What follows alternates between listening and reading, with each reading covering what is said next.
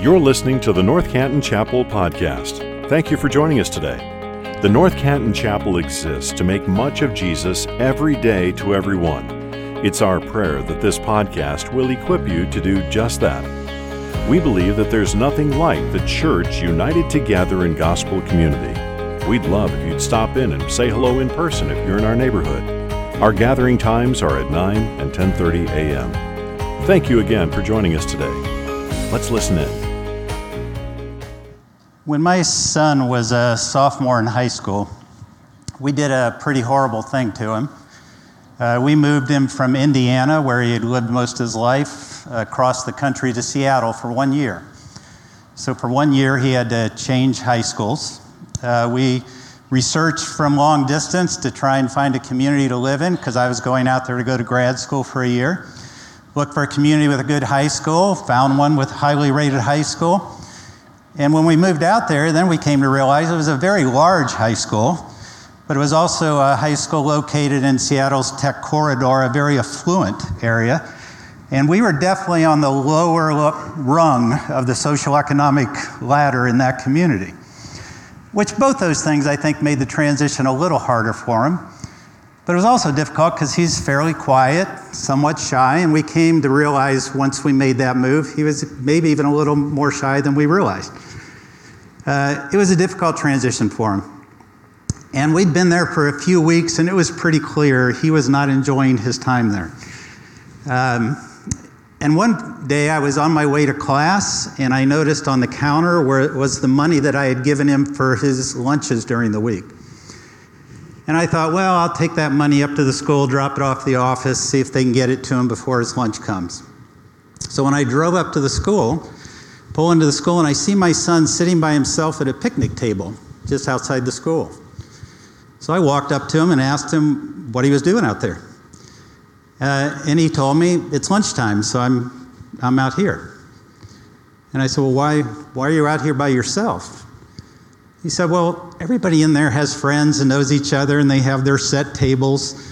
So I just come out here every day to have my lunch by myself. Now, if you're a parent, you can probably imagine what that felt like in that moment. That broke my heart. And my first thought was, what did I do to my son by dragging him out here? Now, the good news is, as the year went on, he made good friends and did fine with the transition out there. But in that moment, I wanted to run into that school and start telling students, hey, that guy sitting out there, he is bright, he's fun, he's creative, he's kind. You would do well to befriend him. It would be a blessing to you. Go out and meet that guy. Now, I, of course, didn't do that, and my son would be horrified at the thought of me doing that. But nobody wants their child to experience the kind of aloneness that you don't choose, right? The kind of aloneness you feel trapped in. Nobody wants that. Matter of fact, if we really think about it, we don't want it for anybody. The kind of aloneness, sometimes we like aloneness, but the aloneness that is chosen for us, usually we don't. It's a hard experience, and that's because God created all of us to not be alone.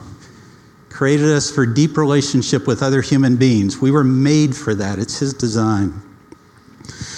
One of the things I find in Scripture is God not only designed us to be connected to others, but as His people to be deeply connected, to literally be one.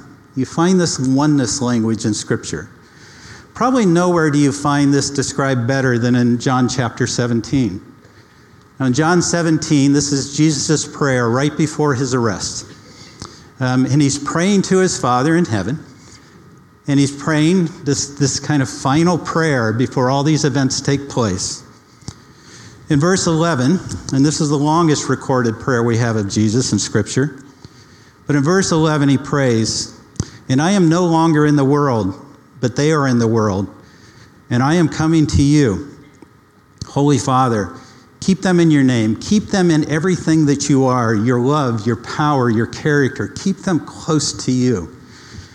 Keep them in your name, which you have given me, that they may be one, even as we are one." That is a pretty remarkable request. Not just we would be one, we would be unified. We would be one as God the Father and God the Son are one. an incredible, deep, intimate connection that is truly for one another. A little later in verses 20 to 21, you read this. I do not ask for these only, but also for those who will believe in me through their word, us, for all who will come after them. That they may all be one, just as you, Father, are in me and I in you, that they also may be in us, so that the world may believe that you have sent me. So this isn't just any kind of unity that we're called to, that God gifts us with. This is a unity that's built in a shared life with our God, that we are all connected together through him. It is a deep unity, a oneness that we're actually called to. And it is a oneness which is pretty remarkable in this prayer, that he says that oneness will be one of our most powerful tools to convince the world around us that God the Father sent his Son, and Jesus was that one. It will be one of our most powerful tools to proclaim the gospel to the world around us, this unique oneness that he has gifted us with. Again, a oneness that's built on him, in relationship with him. And I think what's remarkable in this prayer is just before all these events that are about to take place, this torture and humiliation that Jesus will walk through on his way to the cross and then give his life on the cross for all of us. That all of us that he is doing that for, in this moment, his heart's desire for us is that we'd be one. That we, his people throughout history, will be connected in this circle of unity that connects us with God the Father, God the Son, empowered by the Holy Spirit, connected truly with each other so intimately we could be called one. It's a pretty remarkable thing that that's what he longs for us. I also think it's interesting in Scripture that when you find this language of oneness, two places that you most find it, where God seems to have gifted us with this oneness, it's about marriage and it's about the church. It's where you often will hear that language. Now about marriage, we all kind of know the story. In the creation narrative, God rescues Adam from his aloneness by creating Eve. And Eve was very much like him, more like him than any other creature he had created. Matter of fact, actually, flesh of his flesh and bone of his bones. She is like him. She's a fellow image bearer, created to have dominion over, to rule over the other creatures that God had created along with Adam. Very much like him. Sameness was part of their unity. But she's also very different. And that difference was an important part of their unity also.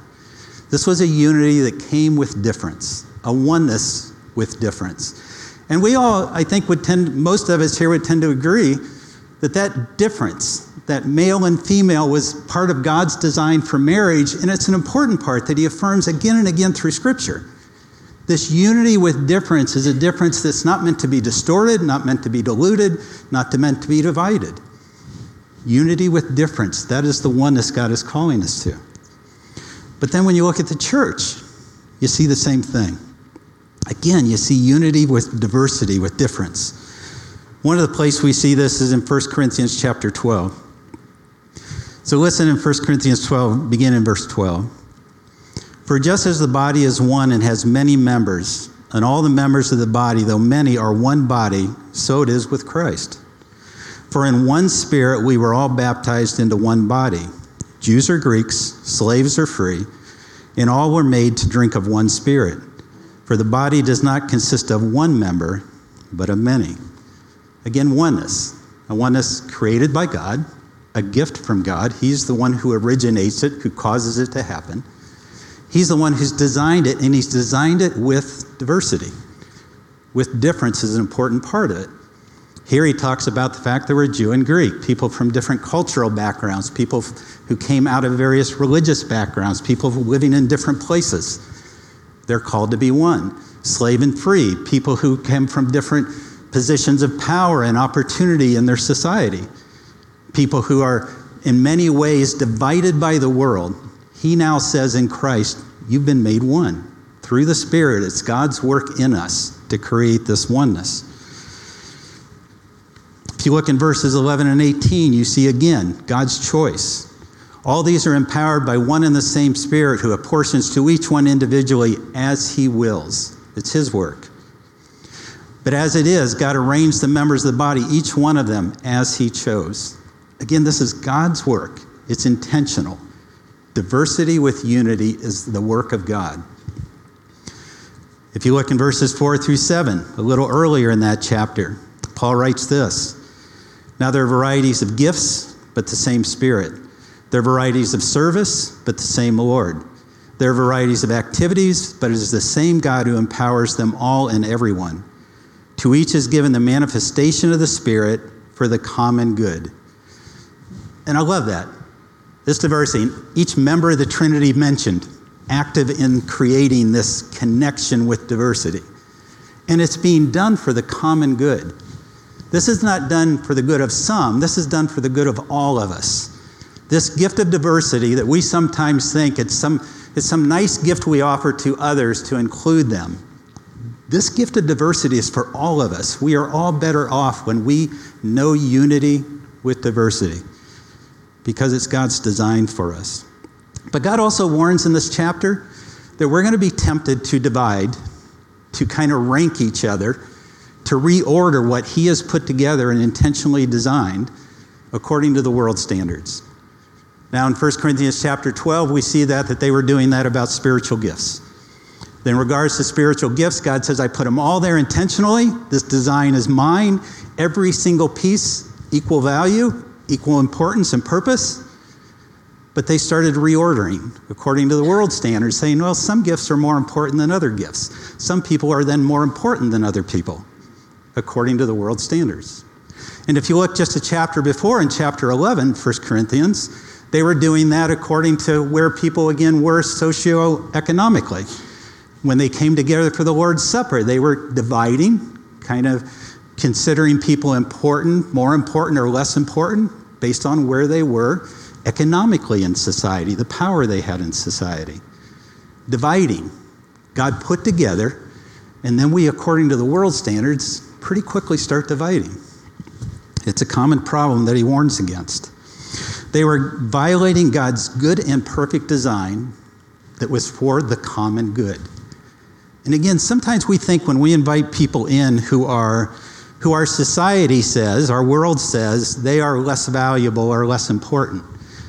We think when we do that, we're being hospitable. We're being kind to somebody else and generous with what we have. And there's some truth in that. But when we are receiving others who are children of God, who are Christ followers into our community, this isn't inviting a guest in to stay with us for a while. We are receiving family members.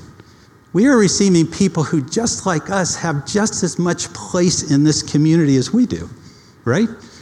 They belong just like us. We're receiving family members into the community that we share in Christ, not inviting them to be guests in our house. And we don't think of it that way a lot of times. And the reason we do that, again, for the common good. When we divide and diminish parts of what God has joined together, it actually hurts all of us. And we have this wonderful glimpse in Scripture of looking ahead when Christ returns, what the church will look like. We're given this beautiful glimpse. James Talbert mentioned it a couple weeks ago in Revelation chapter 7, verses 9 and 10. It says this, After this I looked, and behold, a great multitude that no one could number, from every nation, from all tribes and peoples and languages, standing before the throne and before the Lamb, clothed in white robes with palm branches in their hands, and crying out with a loud voice, Salvation belongs to our God who sits on the throne and to the Lamb. This is the church. This is the church when all things are made right, set perfectly, when Christ returns and with him brings shalom, brings perfect peace, sets everything as it should be. This is what the church will look like. People of different races, different ethnicity, people all together, gathered together facing our good God, proclaiming the salvation that they share because of him. That's the church. We have a tendency to say, that's good. That's the church for the future. But if that is the good church, God's design for the church, it is good for us today just like it will be then. We will do it imperfectly today. We will never do this perfectly until Christ comes back. He's the only one who can do this. But this oneness of the people of God from different cultures, ethnicities, different places in the world, different languages, different skin color, different personalities, different ages, all these differences that come together, that's God's design. And that is a good design today just as much as it will be then. It's a good design for us to seek out. But the truth is, let's face it, oneness is hard when it comes with difference and diversity, right? If it was easy, we'd all be doing it. It is hard. And the reason it's hard is, I think, when we try to deeply connect, to pursue and embrace this oneness that God has given us with people who seem very different than us, it generally means we have to surrender some control. Because any relationship requires two people to be actively involved in it. So if I'm going to have oneness with anybody else, whether it's my spouse in marriage or oneness with others in the church, I'm going to have to surrender some of my control because they have an equal part in it. And that's kind of scary. The other thing's kind of scary is I don't know what you're going to do with me. And rejection is kind of scary. And when we face those things that feel like they divide us, the things the world tells us should divide us, when we bump up against those things that feel like, boy, that's kind of uncomfortable for me, those are the moments it screams to us, this is not safe. Get away from that. This is where you're going to have to give up some control because they're different than me. This is where you're going to have to give up some control because they would do things differently than I would do them. And I think that can be pretty scary. So I want to think with you for the rest of this sermon about maybe some just suggestions about how we move towards this diversity and unity. How we do it. If this is God's good design for us, but it's hard. It's kind of scary. What are some ways we might be able to do this? This is not an exhaustive list by any means. I just really want to stir some thought and conversation about it, and hopefully some movement, some action towards being a people who look more like the church that one day will be. How do we actually pursue that? And that difference can be about a lot of different things, right, that are hard for us. Think about the differences in the church that are hard to be unified around. Differences like old and young, black and white, poor or wealthy, or blue collar or white collar, male or female, people with gifts that stand out, that everyone recognizes, and people with gifts that maybe aren't often as valued in our world, that seem to be more behind the scenes. People who come from different ethnic backgrounds. How do we pursue oneness with all those differences that are us? Matter of fact, you spend time with anybody here, you're going to start running into differences, right? How do we pursue unity with that kind of diversity? Well, here are a few suggestions. First, I'd say search God's word and pray. Now, this is going to sound like the right answer, the obvious answer, and it is.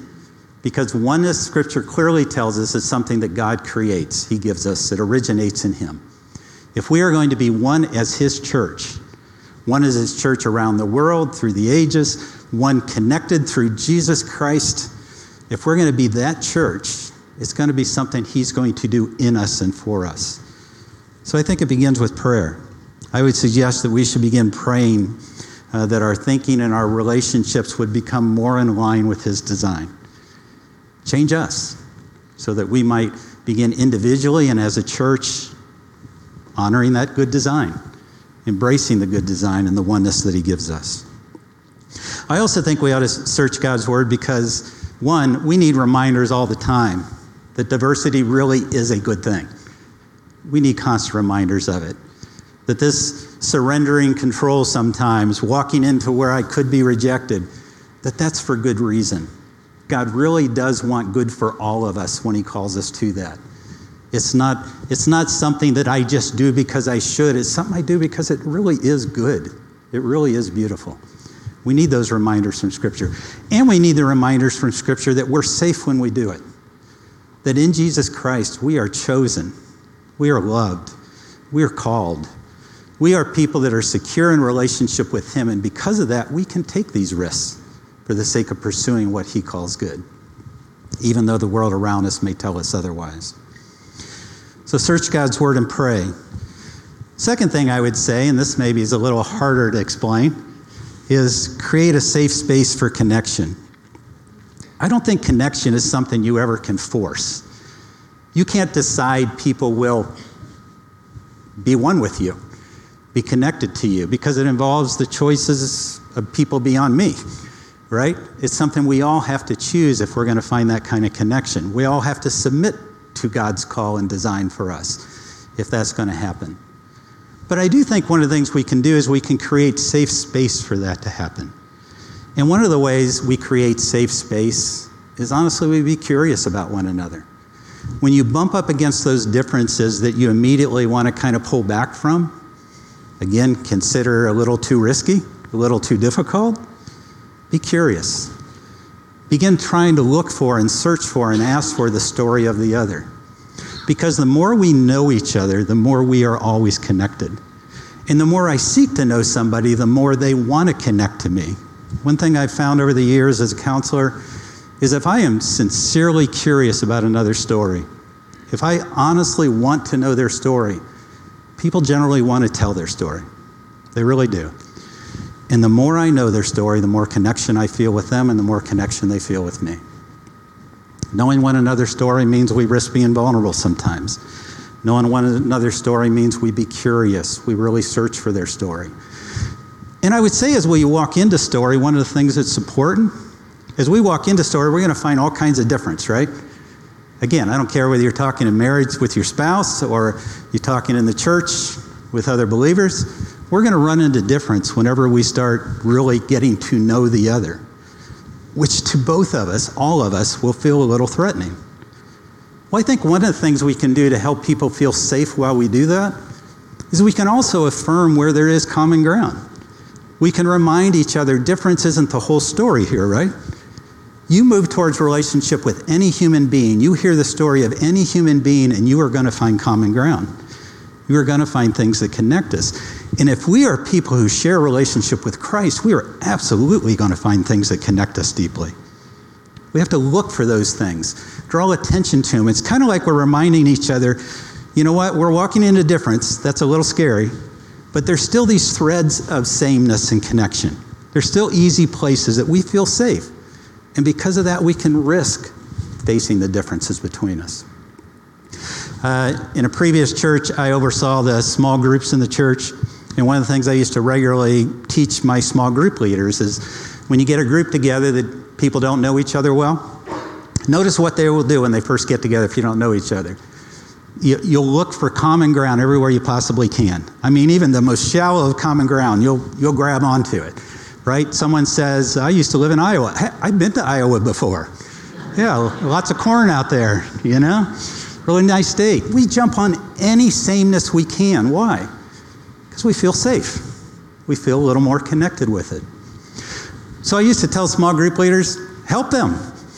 Do crowd breakers, discussions, things that help them find common ground. That's great. Want them to feel safe in this community. Want them to feel like this is a safe place to tell your story.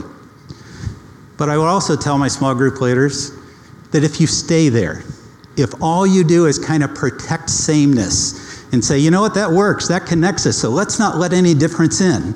Let's just have sameness. Your group will die. It absolutely will. Because the truth is you are different people. There are differences between you. And if the only way we can connect is through sameness and everything else is dangerous territory, eventually there's just too much work to maintain sameness with too little relational payoff. It's just not worth the time and effort if that's the only thing we have together. We are different people. We are different in some obvious ways. We are different in some less obvious ways. Get to know each other. We're going to have to deal with it. And real community is a community that says, you know what? We can be different and still be connected.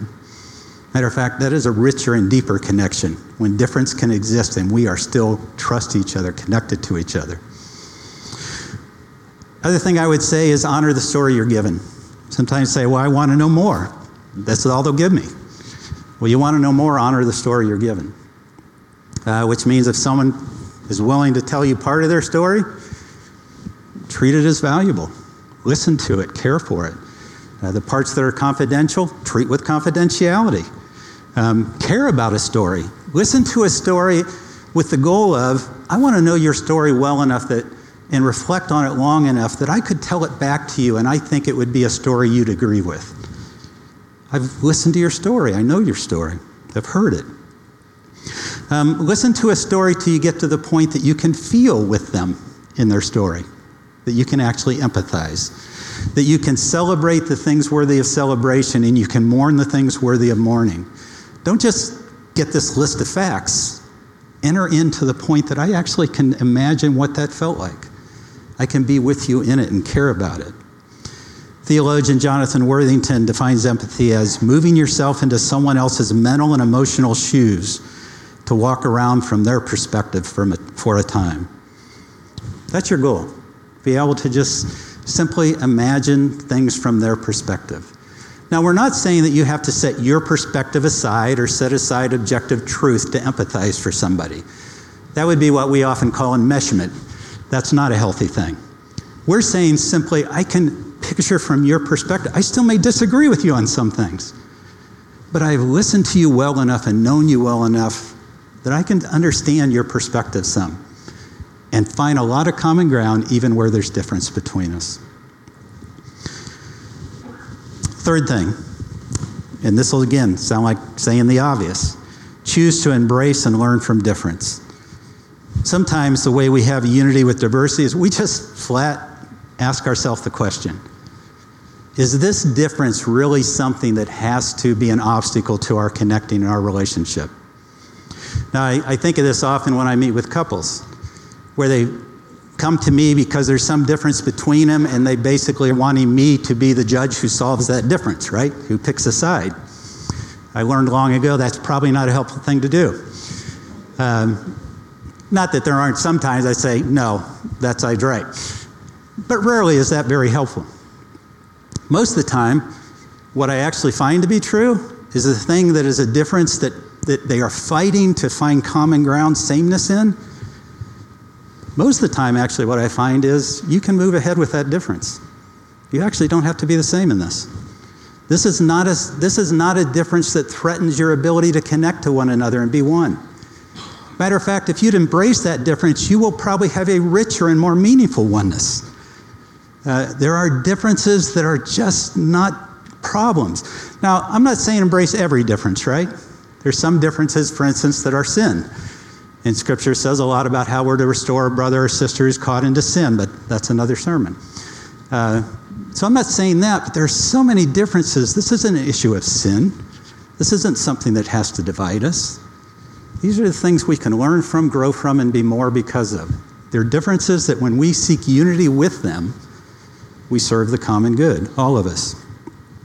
When faced with difference, we're often tempted to demand sameness. We do it sometimes by trying to manipulate the other to my position, right? Trying to win them to my position. Sometimes we defend our own position with real intensity because I got to prove it's right. And a lot of times I sit with people who are defending their position, and it's not because they care so much about their position.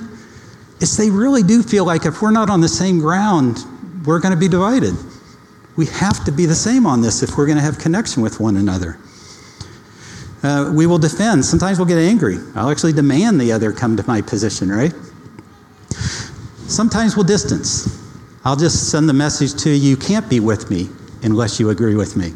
We have to be the same if you want relationship with me. Sometimes we comply. We pretend we're the same, even though we're not the same, right? We hide difference just so that I can stay connected to you. Again, neither of those are really a very rich connection. They're a connection that says sameness is required, and it's simply not. When it comes to racial difference, one of the examples of this kind of demanding sameness is what's often referred to as color blindness.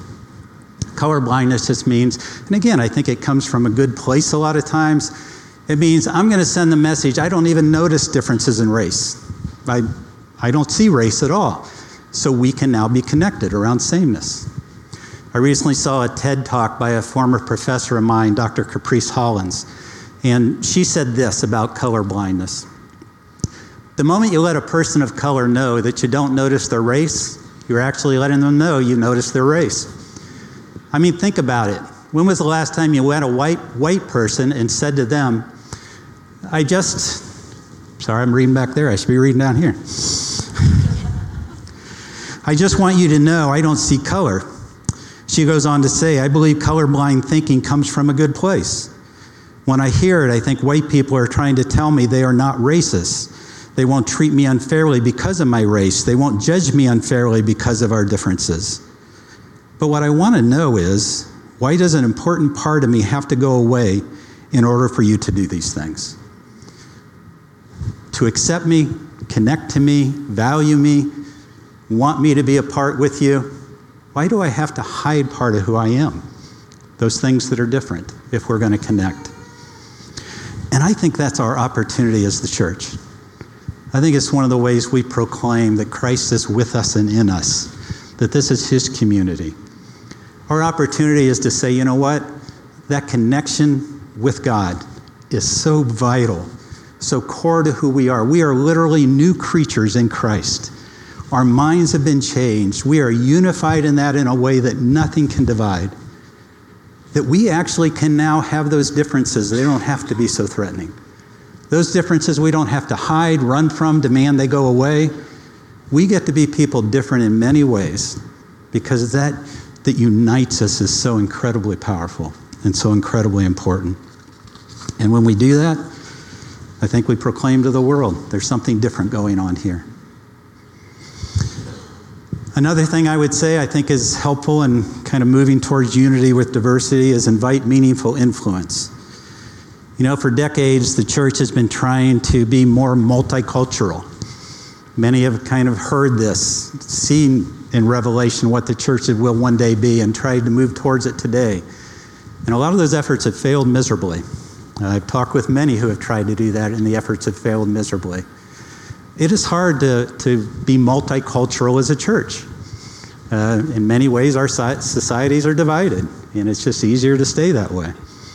If we move towards it, one of the things that a lot of people who have researched these things seem to agree on is that part of the problem, part of the difference between those who have kind of succeeded at it and those who haven't, is those who succeed at being more multicultural willing to give away some influence.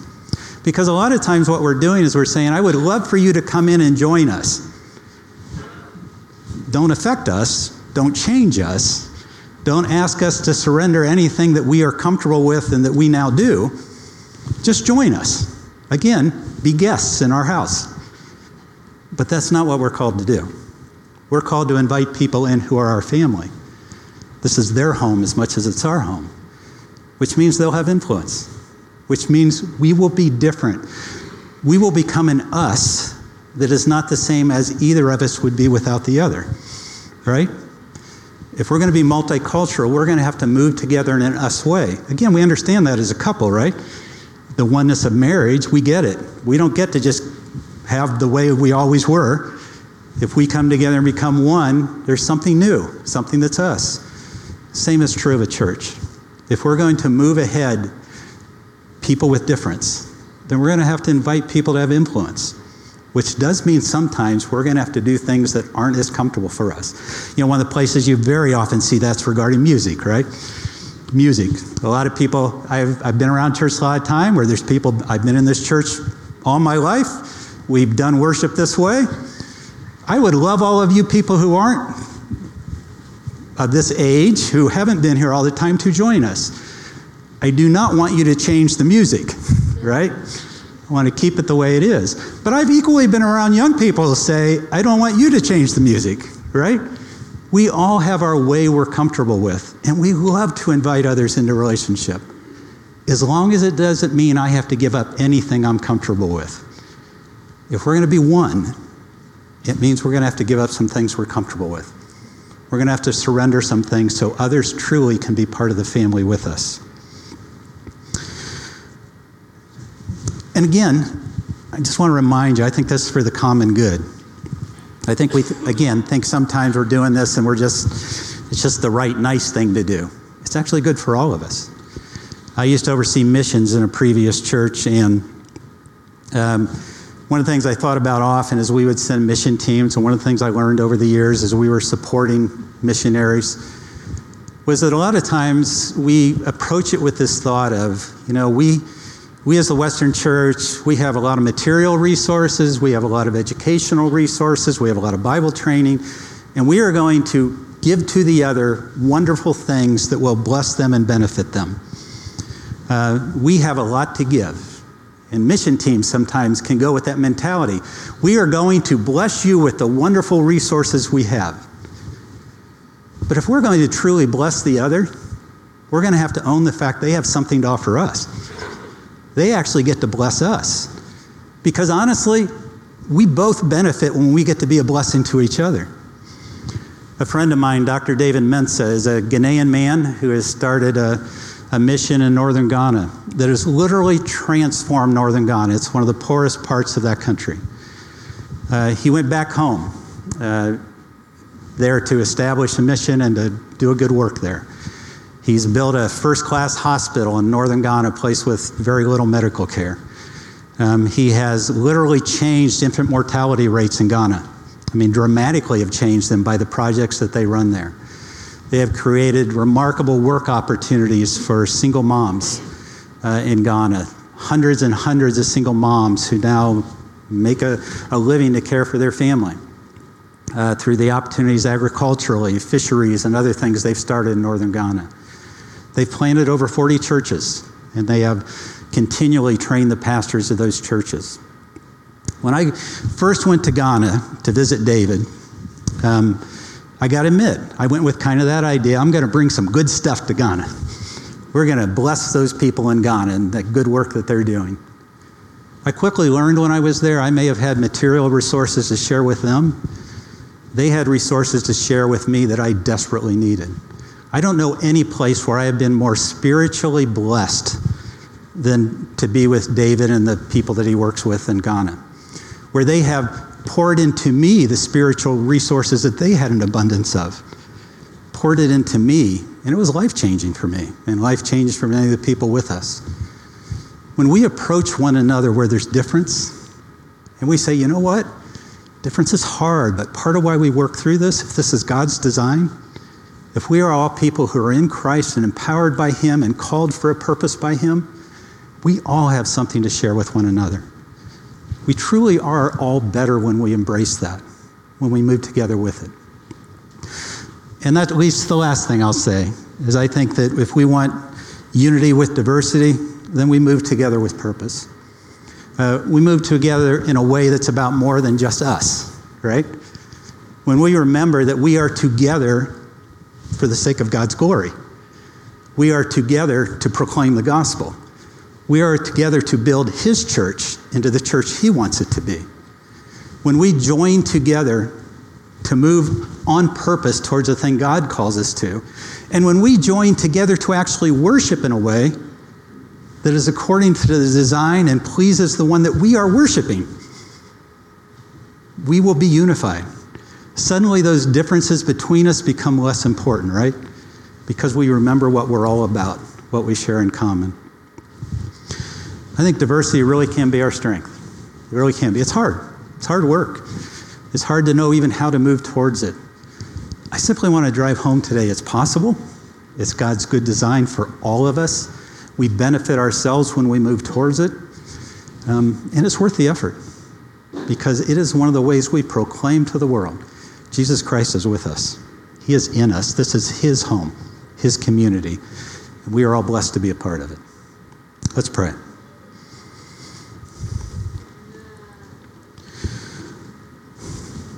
Father, I thank you that you not only a God who has designed us not to be alone, but you so wonderfully provide for those needs. We're not alone because you are always with us. Your eye is always on us. You are always caring for us. Every time we reach out, we will find you are there. We are truly not alone. But God, we're also not alone because you've provided us opportunities, ways to be more connected to others like us. Father, I pray that we would embrace those things, that we would face the challenges that brings. Father, that we really would be one people who are gathered together because of you and for you. Pray you'd help us as a church to learn how we can do that in this place, how we do that well, how we embrace all those differences that our world tells us should divide, and say, not us, because this is your body, and you've designed it this way. In your blessed name, amen.